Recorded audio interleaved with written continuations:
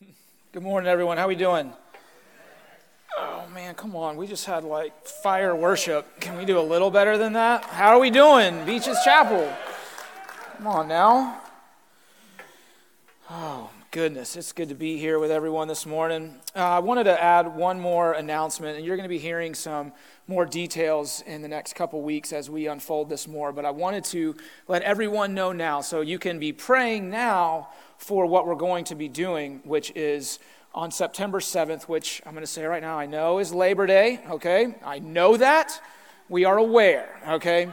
But starting on September 7th, running through the 27th of September, we are going to be doing a church-wide prayer and fast because we need it. I mean, throw a dart, right, at why we need to be praying and fasting right now, whether it's our country, our families, our finances, our health, Beaches Chapel Church, all of it.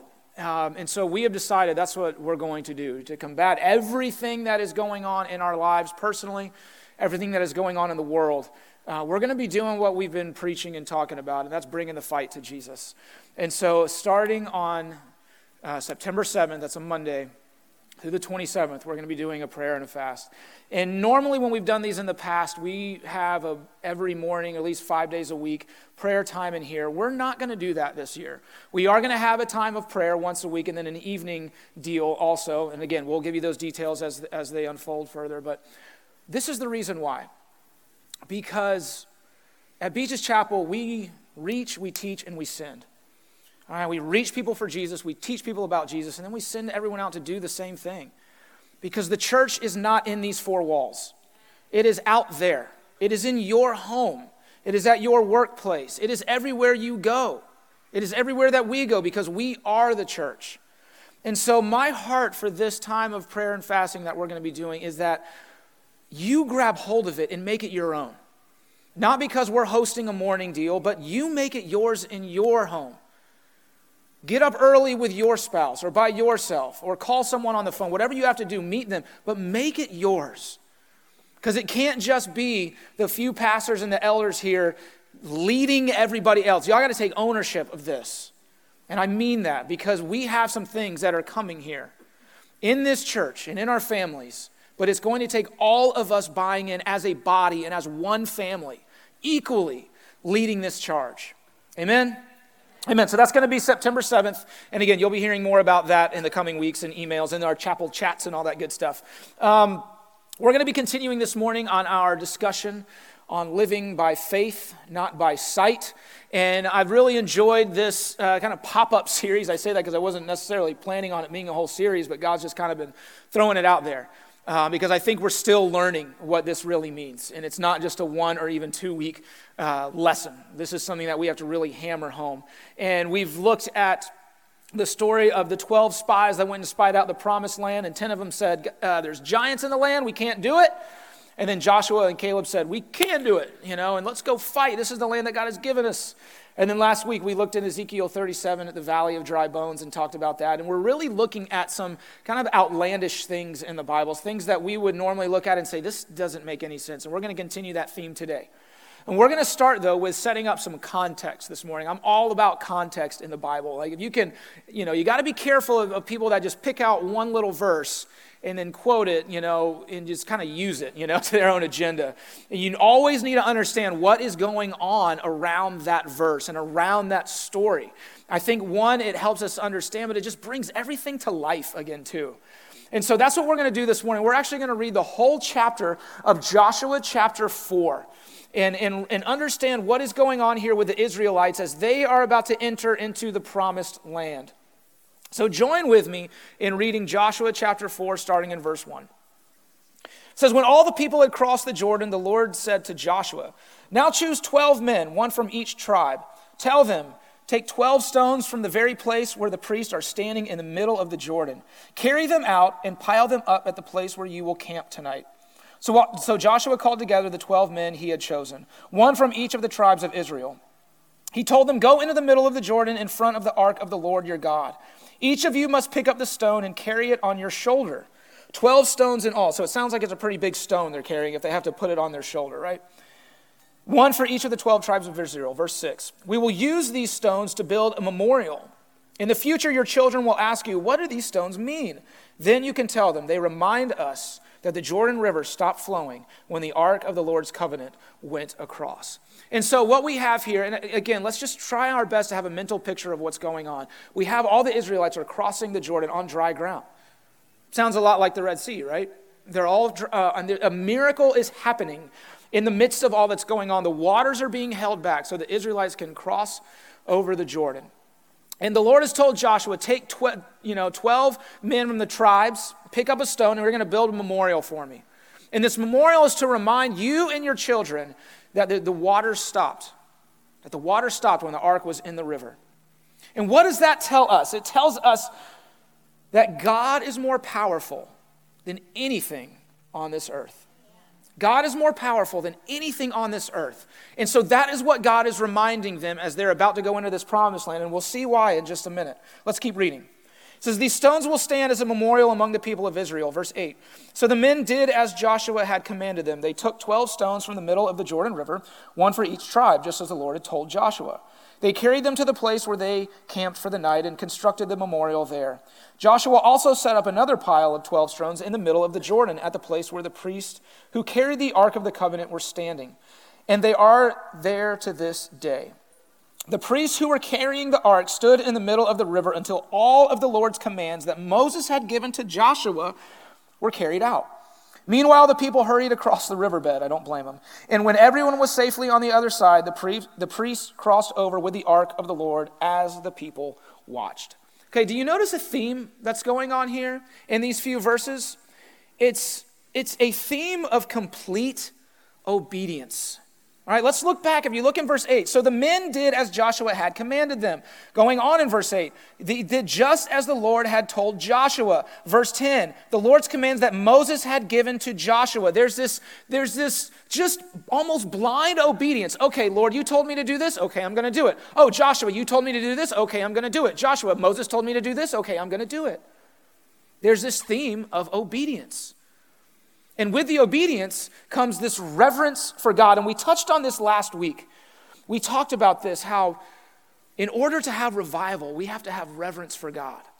And one way that we show reverence for God is when he tells us to do something, we do it. We do it. Obedience is a great form and a sign of reverence to God. And I want to ask us all a question this morning. Write this in your notes. Is our faith, is your faith, is my faith leading me to obedience? Does my faith look like obedience? Or is it just faith without any works? So when God says, hey, go do this, we say, but God, I fill in the blank. But God, I ... That seems weird. That boulder's too heavy. What happens if the water starts flowing again and I drown? All sorts of excuses. Or if we just say, okay, because you told me to, because you're God, and I revere you as such. Let me say this really quick too before we keep going. When we obey, when we do the things that God has called us to do, he will hold the water back.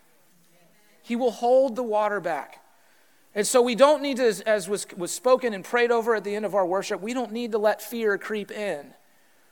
Because the darkness trembles at Jesus' name, not the other way around. And so let's not let fear creep in and look at the waters. We need to understand that obedience holds the water back. Verse 12, the armed warriors from the tribes of Reuben, Gad, and half tribe of Manasseh led the Israelites across the Jordan just as Moses had directed.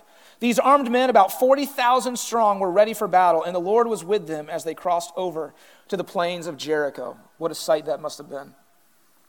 That day the Lord made Joshua a great leader in the eyes of all the Israelites, and for the rest of his life they revered him as much as they had revered Moses. This is a big deal, okay? This is a huge deal. Moses was it. He was the bar.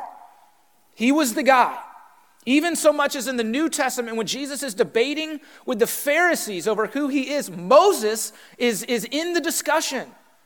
And so when the Bible says that God made Joshua as revered as Moses, that's a big deal. So now Joshua has been elevated in the midst of God's people to the very top. There's nowhere else that Joshua can go in the physical, in the natural, that is higher than where he is at in this moment. And that is important to know as we continue to discuss Joshua. Verse 15. The Lord said to Joshua, command the priests carrying the ark of the covenant to come up out of the riverbed. So Joshua gave the command. There you go. Do it? Okay, I'll do it. As soon as the priests carrying the ark of the Lord's covenant came up out of the riverbed and their feet were on high ground, the water of the Jordan returned and overflowed its banks as before. The people crossed the Jordan on the 10th day of the first month. Then they camped at Gilgal just east of Jericho. It was at Gilgal that Joshua piled up the 12 stones taken from the Jordan River. Then Joshua said to the Israelites, in the future, your children will ask, what do these stones mean? Then you can tell them, this is where the Israelites crossed the Jordan on dry ground. For the Lord your God dried up the river right before your eyes, and he kept it dry until you were all across, just as he did at the Red Sea when he dried it up until we had all crossed over. He did this so all the nations of the earth might know that the Lord's hand is powerful. Come on. And so you might fear the Lord your God forever. Come on. But what is happening here is an amazing holy moment. You know, we hear all sorts of talk and read about how the Israelites wandered in the wilderness for 40 years out of Egypt, waiting to go into the promised land. And it's happening in this story. There is a transfer from the wilderness to the promised land. This is a big moment. It's a big moment. And what do they do in this moment? Joshua gets it right. He builds not one memorial, but two. He builds one on the land, right, with those 12 big stones that they carried on their shoulders out of the river onto the dry ground. And he says this. He says, we're going to do this. We're doing this so that you can tell your children about today. So that you can tell your children about what just happened. So I want to give us 2 points on how we can have trust in the Lord. Because we need it. The first one is through remembrance. And we see that right here with these 2 memorials. As they're stepping onto this dry ground and they build this one, it's to remember what God has done. And I want to say this to everyone in this room, everybody that is watching online. Write down your testimonies. Write them down. Because there are going to be days when you forget. Listen, my oldest daughter is almost 8 years old. That's not very old. But I have forgotten so much about what's gone on in her life. Jessie will look back, oh, remember when she wore this and she did this and that and the other? I'm like, no, I don't. That's in my head. And I'm actually saying, yeah, I remember. That was great. I'm just as good a parent as you. I remember everything about our kids just like you do. And in my head, I'm going, I don't remember that at all. I should have written that down. And people always said that. You need to write down, when they do something, write it down. I'm like, yeah, I'll remember. It's so cute. How can I possibly forget this most adorable moment of my child? I forgot. And we forget. It is amazing how God can do a miracle in our lives, and we will forget about it. Either that or we'll disqualify it in some way when we look back on it. Oh, well, that was because of this or that. That can't possibly be like this that I'm going through now. But if we read our own words, if we build a memorial for that miracle, we can go back and read it and say, no, God moved then. And now I can trust in him to move again now. And that is what Joshua did here. And what he understood and what God knew was that when they were going into the promised land, this was not a Club Med, all right? There was not tiki torches on the beach and like dudes playing kettle drums, like welcome with like coconut drinks and umbrella straws and all that good stuff. Well, welcome to the promised land, baby. You made it. The promised land was a place of battle. It was a place of battle. But how they fought was with obedience, not with weapons. And we'll see that in a little bit. They fought with obedience. And when we fight with obedience, God does the fighting for us. But we have to be obedient, y'all. We have to be obedient. I want to say this too. Parents in the room, whether you're a parent of a 50-year-old or a 5-year-old, brag on God to your kids. Tell them what he's done in your life. Joshua is saying, I'm not building this memorial for us. I'm building it for your children so that they can continue on the work.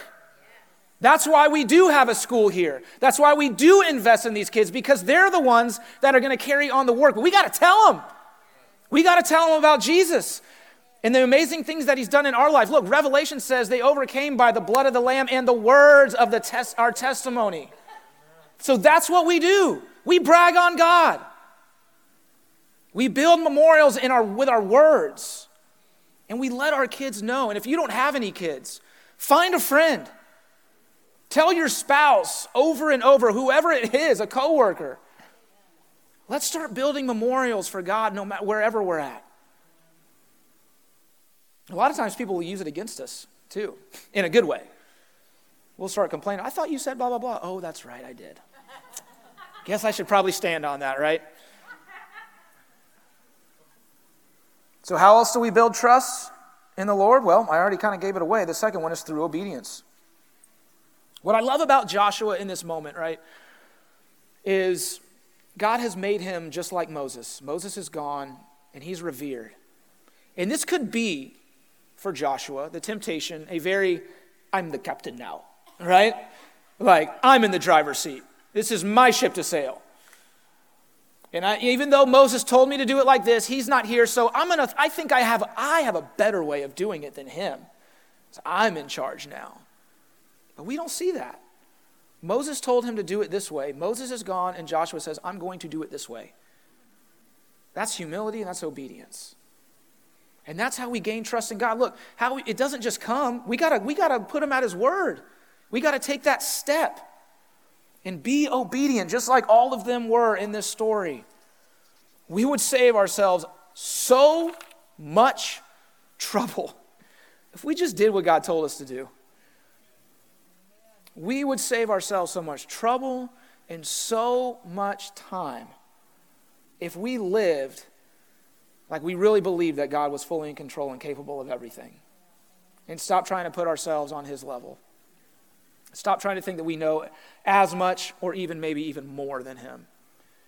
Say, God, that's one way to do it, but I'm going to do it this way because that looks better to me. Save ourselves a whole lot of trouble. Okay, so now let's skip down to the bottom of Joshua chapter 5. This is towards the end of, it is the end of the next chapter. Starting in verse 13. It says, when Joshua was near the town of Jericho, he looked up and saw a man standing in front of him with sword in hand. Joshua went up to him and demanded, are you friend or foe? I love this answer. Neither one, he replied. I am the commander of the Lord's army.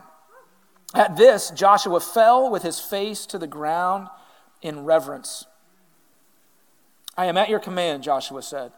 What do you want your servant to do?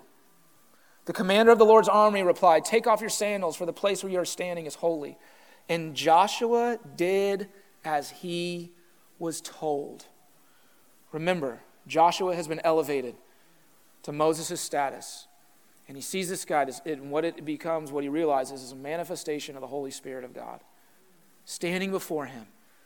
In his immediate reaction after having this huge promotion is to fall on his face before God.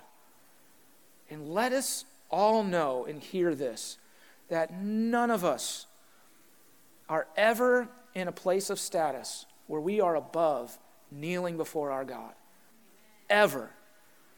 And when I see this in Joshua, man, that's what I want. I want my first inclination when I'm in the presence of God is to drop on my knees in reverence for him. And then he goes on to say, he calls himself what? Servant. Joshua gets it. Why do you think God promoted him? Because he gets it. He's in the presence of God. He says, I'm your servant. He doesn't say, oh, come on. Is this one of the perks of the gig? Awesome. Let's kick up. Let's talk. Let's chat. Let's hang out. You must want to talk to me now that I'm head of the Israelites, right? And we're about to go into the promised land. Moses is gone. It's me. It's my turn. It sounds silly, but we kind of do that from time to time, don't we, with the Lord? Like, oh man, I've just earned this, and now I'm boys. No, we're servants, and we do just as we are told. We do just what we are told. And let me say this: obedience is not a sign of weakness; it is a requirement for greatness. We look at obedience like it's this submissive thing where I grovel at the feet of God. And it's not. Obedience is not weakness. That's what the devil tries to tell us so that we can't be great. Because the second that we're obedient to God and we fall on our knees and we say, I am your servant, I'll do whatever you want, then he starts working through us, and all God does is great things. That's all he does. And so if he's working through us, then it leads to greatness. And so all these things that we are hoping for and praying for and just crying out to God for, it's prayer and it's obedience to him. And then he starts moving. That's why we're doing this fast and this prayer. So we can get on our knees before God and say, what would you have me do? I am your servant. You are God. I'll do whatever you tell me.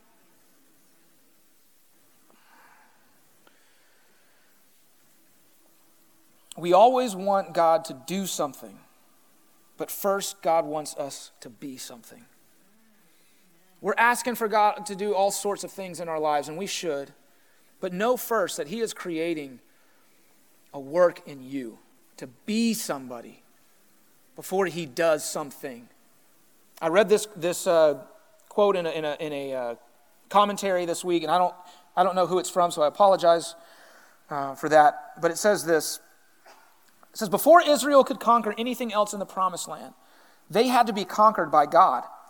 And Joshua's total submission shows that they are conquered by him. Here we go. This is the missing element in a life of victory for many Christians. They have not been and are not continually being conquered by God. That's a challenge. So you want God to do things. God, I want to pray to you over and over for this.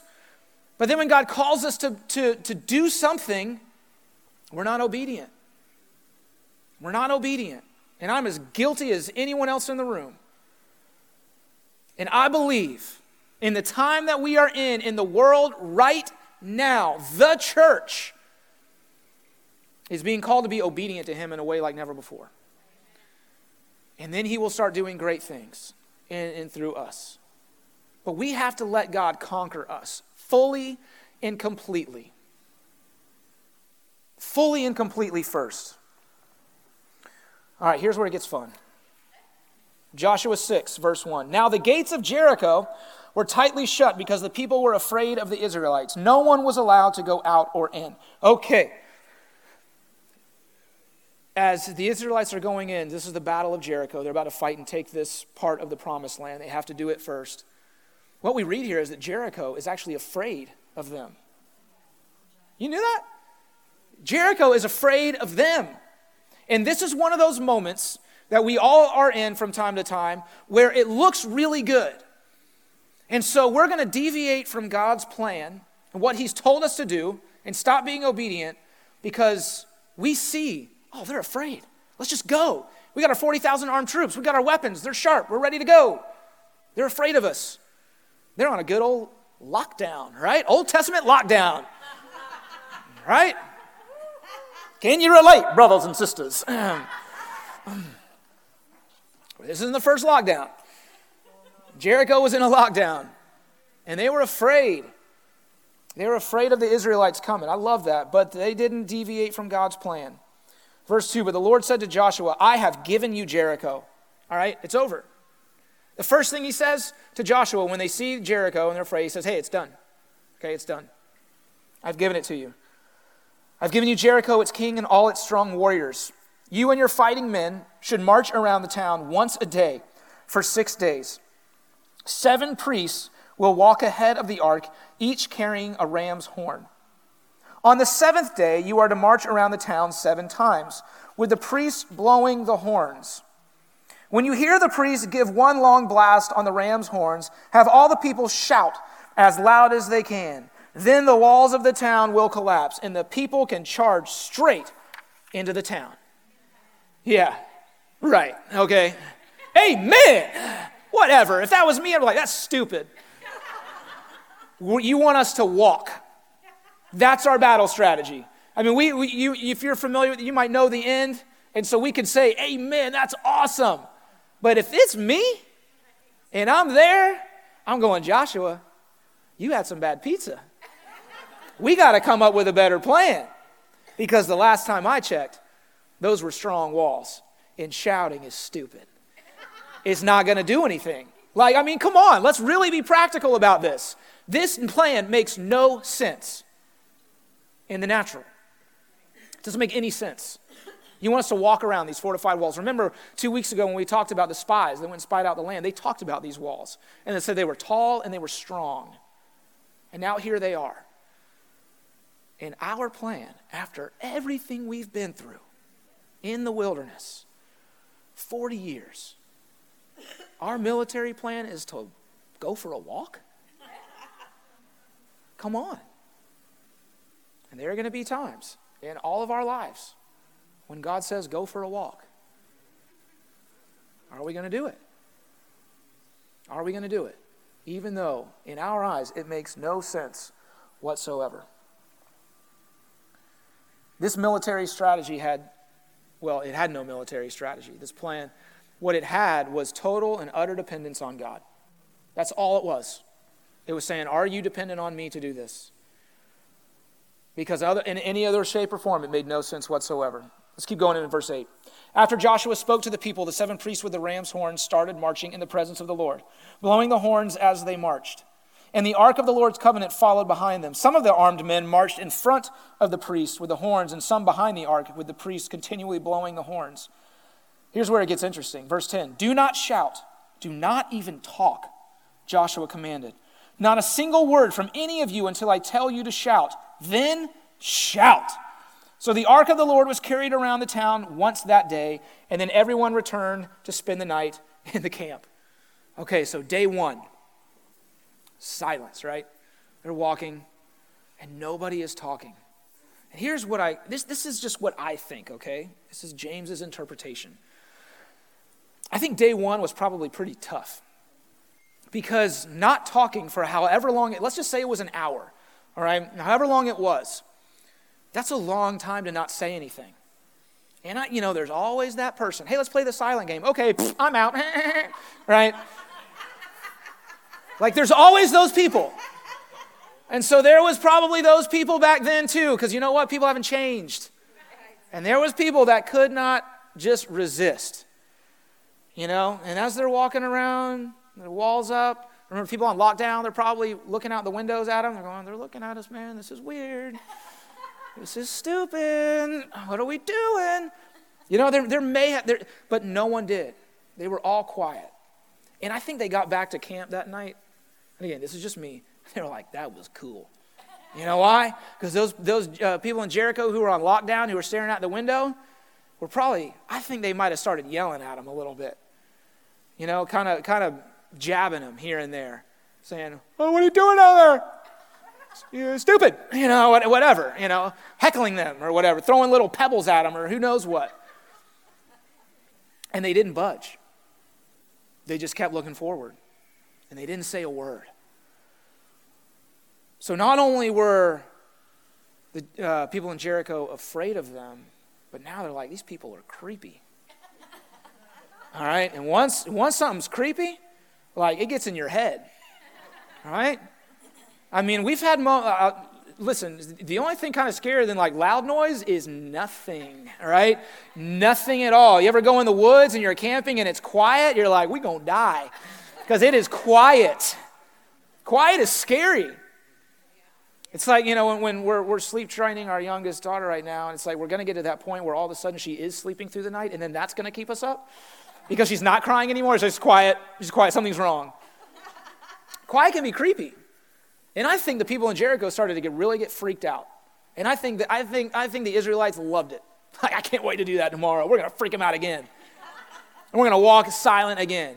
And as every day went by, there was this silent crescendo happening in their hearts and in their minds of what God was going to do until they got to that seventh day. And I think it was awesome.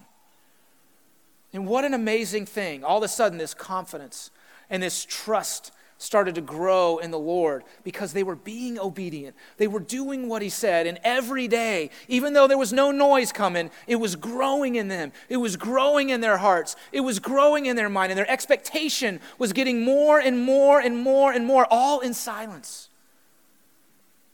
That's awesome. And here's what happens.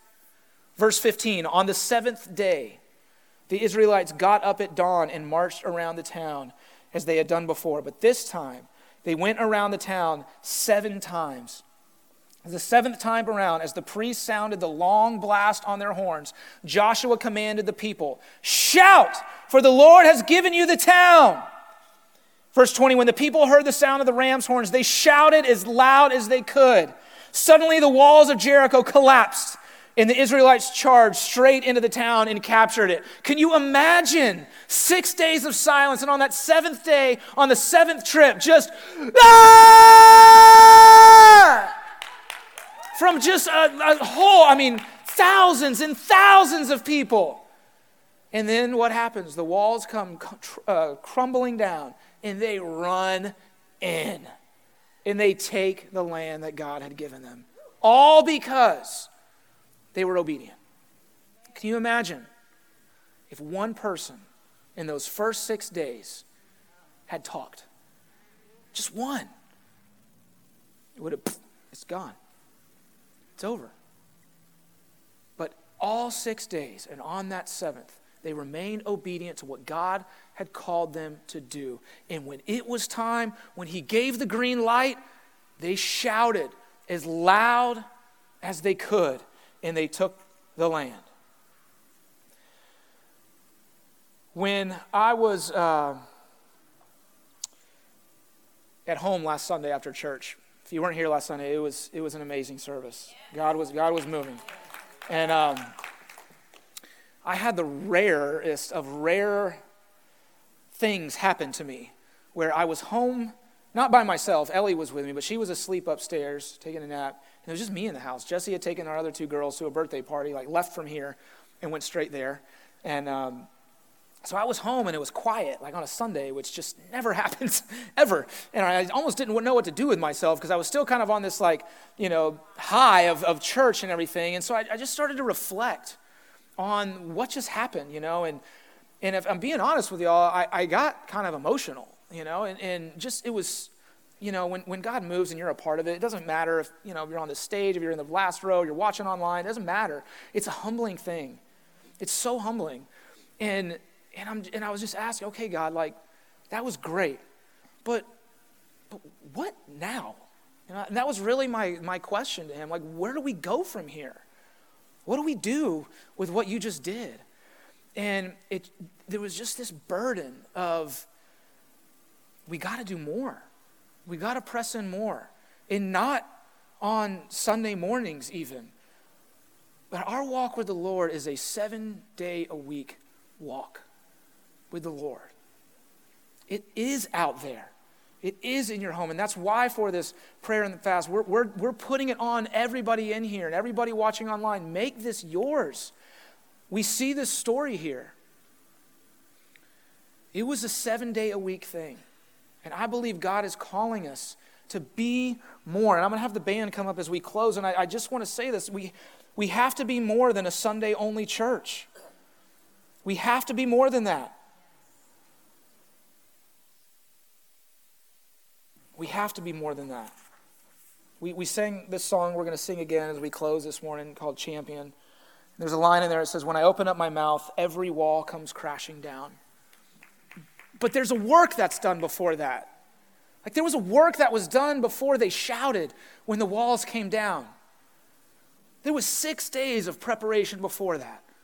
There was 6 days of marching and keeping their mouths shut and trusting in the Lord and being obedient to what he said. There was 2 chapters before that when they were taking the stones out and they were building the memorial to God, remembering what he had done, not forgetting. There was reverence with Joshua.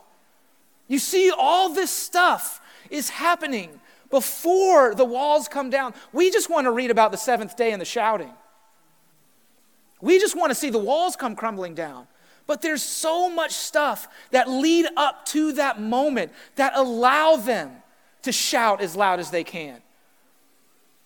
And until we walk with full reverence in God, where when he says, go do this, we say, okay.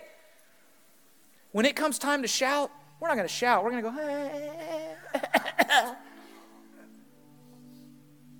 He's calling us to shout as loud as we can. But there is a work that has to be done before that. But, when we do that work and it's time to shout, walls will come crashing down. Miracles will start breaking out. But I want to say this. I believe there is a lot of us. I think all of us come to this moment in our walk with Jesus where we want to be saved by him, obviously, and we love him. We want to love him. But we're not quite sure about following him. We're not quite sure about really giving our entire lives over to Jesus and saying, here it is. This is yours. I'm going to now follow you. And if you tell me to walk around a town or a city in silence, I'm going to do it. And if you tell me to pick up a boulder off a riverbed, I'm going to do it because I'm following you. If you remember when Jesus called Matthew, one of his disciples, he didn't say, Matthew, love me. He didn't say, Matthew, let me save you. He said, Matthew, follow me. And that is what he is calling us all to in a greater measure, is to follow him. Because once we start following him, we can't help but fall in love with him. Because we see how good he is. Here's what we need to understand in all this. John 10:10 says, the thief comes to steal, to kill, and to destroy. He says, I have come that you may have life and have it more abundantly. When we start following Jesus, when we start giving him our life and being obedient at the drop of a hat, things get better. Things get better. And I think we can all admit that we don't know all the answers, that we've failed when we've tried to do it on our own. And so this whole bowing the knee and falling on our face like Joshua did is not a matter of torture. It's giving him our life so God can make it better. Everything about it, better. Your job, better. Your marriage, better. Your children, better. Your finances, better. Your health, better. All of it. But it has to be our whole life. It has to be our whole life. I want to close with this verse. Matthew 16, verse 24 says, Then Jesus said to his disciples, If any one of you wants to be my followers, you must give up your own way. Take up your cross and follow me. If you try to hang on to your life, you will lose it. But if you give up your life for my sake, you will save it. And what do you benefit if you gain the whole world but lose your own soul? Is anything worth more than your soul? God is calling us, y'all. He's calling us not to have an awesome Sunday experience. We get those because God is faithful and he shows up because he's God. And when we cry out, the Spirit moves and we have amazing services. Thank you, Jesus. But there is so much more than that. Where the rubber meets the road is out there. And I want to just say really quick to those that are watching online, in their homes, and those that are sitting in here right now, and you have just been balking at giving it all to Jesus. Maybe for the first time you're putting one foot in and one foot's out. You're like, God, I believe in you, And I believe you're my Savior, but this whole Lord thing I don't really know about. Or some of us it's just continue putting on your heart over and over again, and for whatever reason, you're just procrastinating. I'll do that tomorrow, God. I'll do it when I find time, when things aren't as busy. Come on. Let's not wait, because the waters are standing up, and I believe God wants us to get to that other side so they can start flowing, and God's going to move in a mighty way. He's going to move, but it takes all of us, and it takes all those 6 days of doing what He's called us to do. Will you do it? Will you accept Jesus as your Lord and Savior and let Him give you life to the full? Let Him take away those things that you hide in shame with guilt. Let Him have it so that He can make you new. Let's stand up as we close this morning. I want to pray. I want to pray first for those that haven't received Jesus. You know, when God says, pick up your cross and follow me, He's saying, follow me to my promised land. Follow me and I'll give you this life. He wants to do that. He's calling after you to follow after Him. So just let go. Let go of control. This could be your moment right now. And for everybody else that's received Jesus as your Lord and Savior, what else is He calling you to? Remember, He wants to do great things in and through you. And obedience is not a sign of weakness. It's a requirement for greatness. So I'll just take this moment. Just for those of you that want to receive Jesus as your Lord and Savior, here's your opportunity. All you have to do is say, Jesus, I believe. Be my Lord and Savior. Come into my heart. Forgive me of my sins. It's that simple.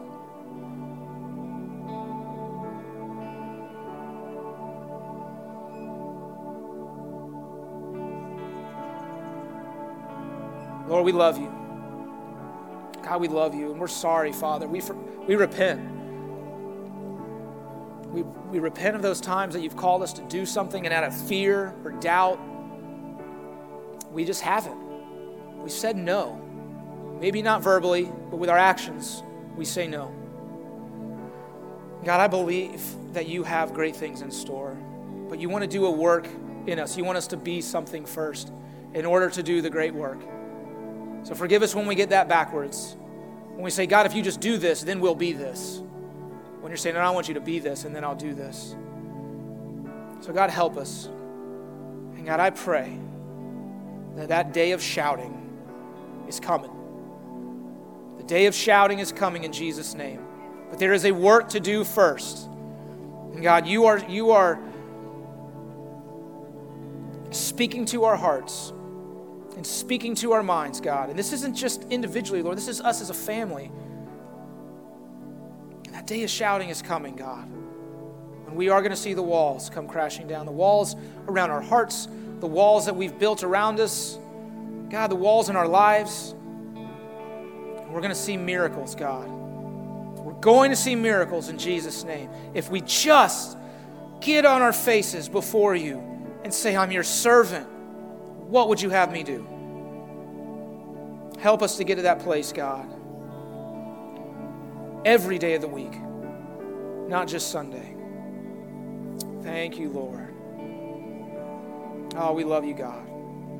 Let's worship.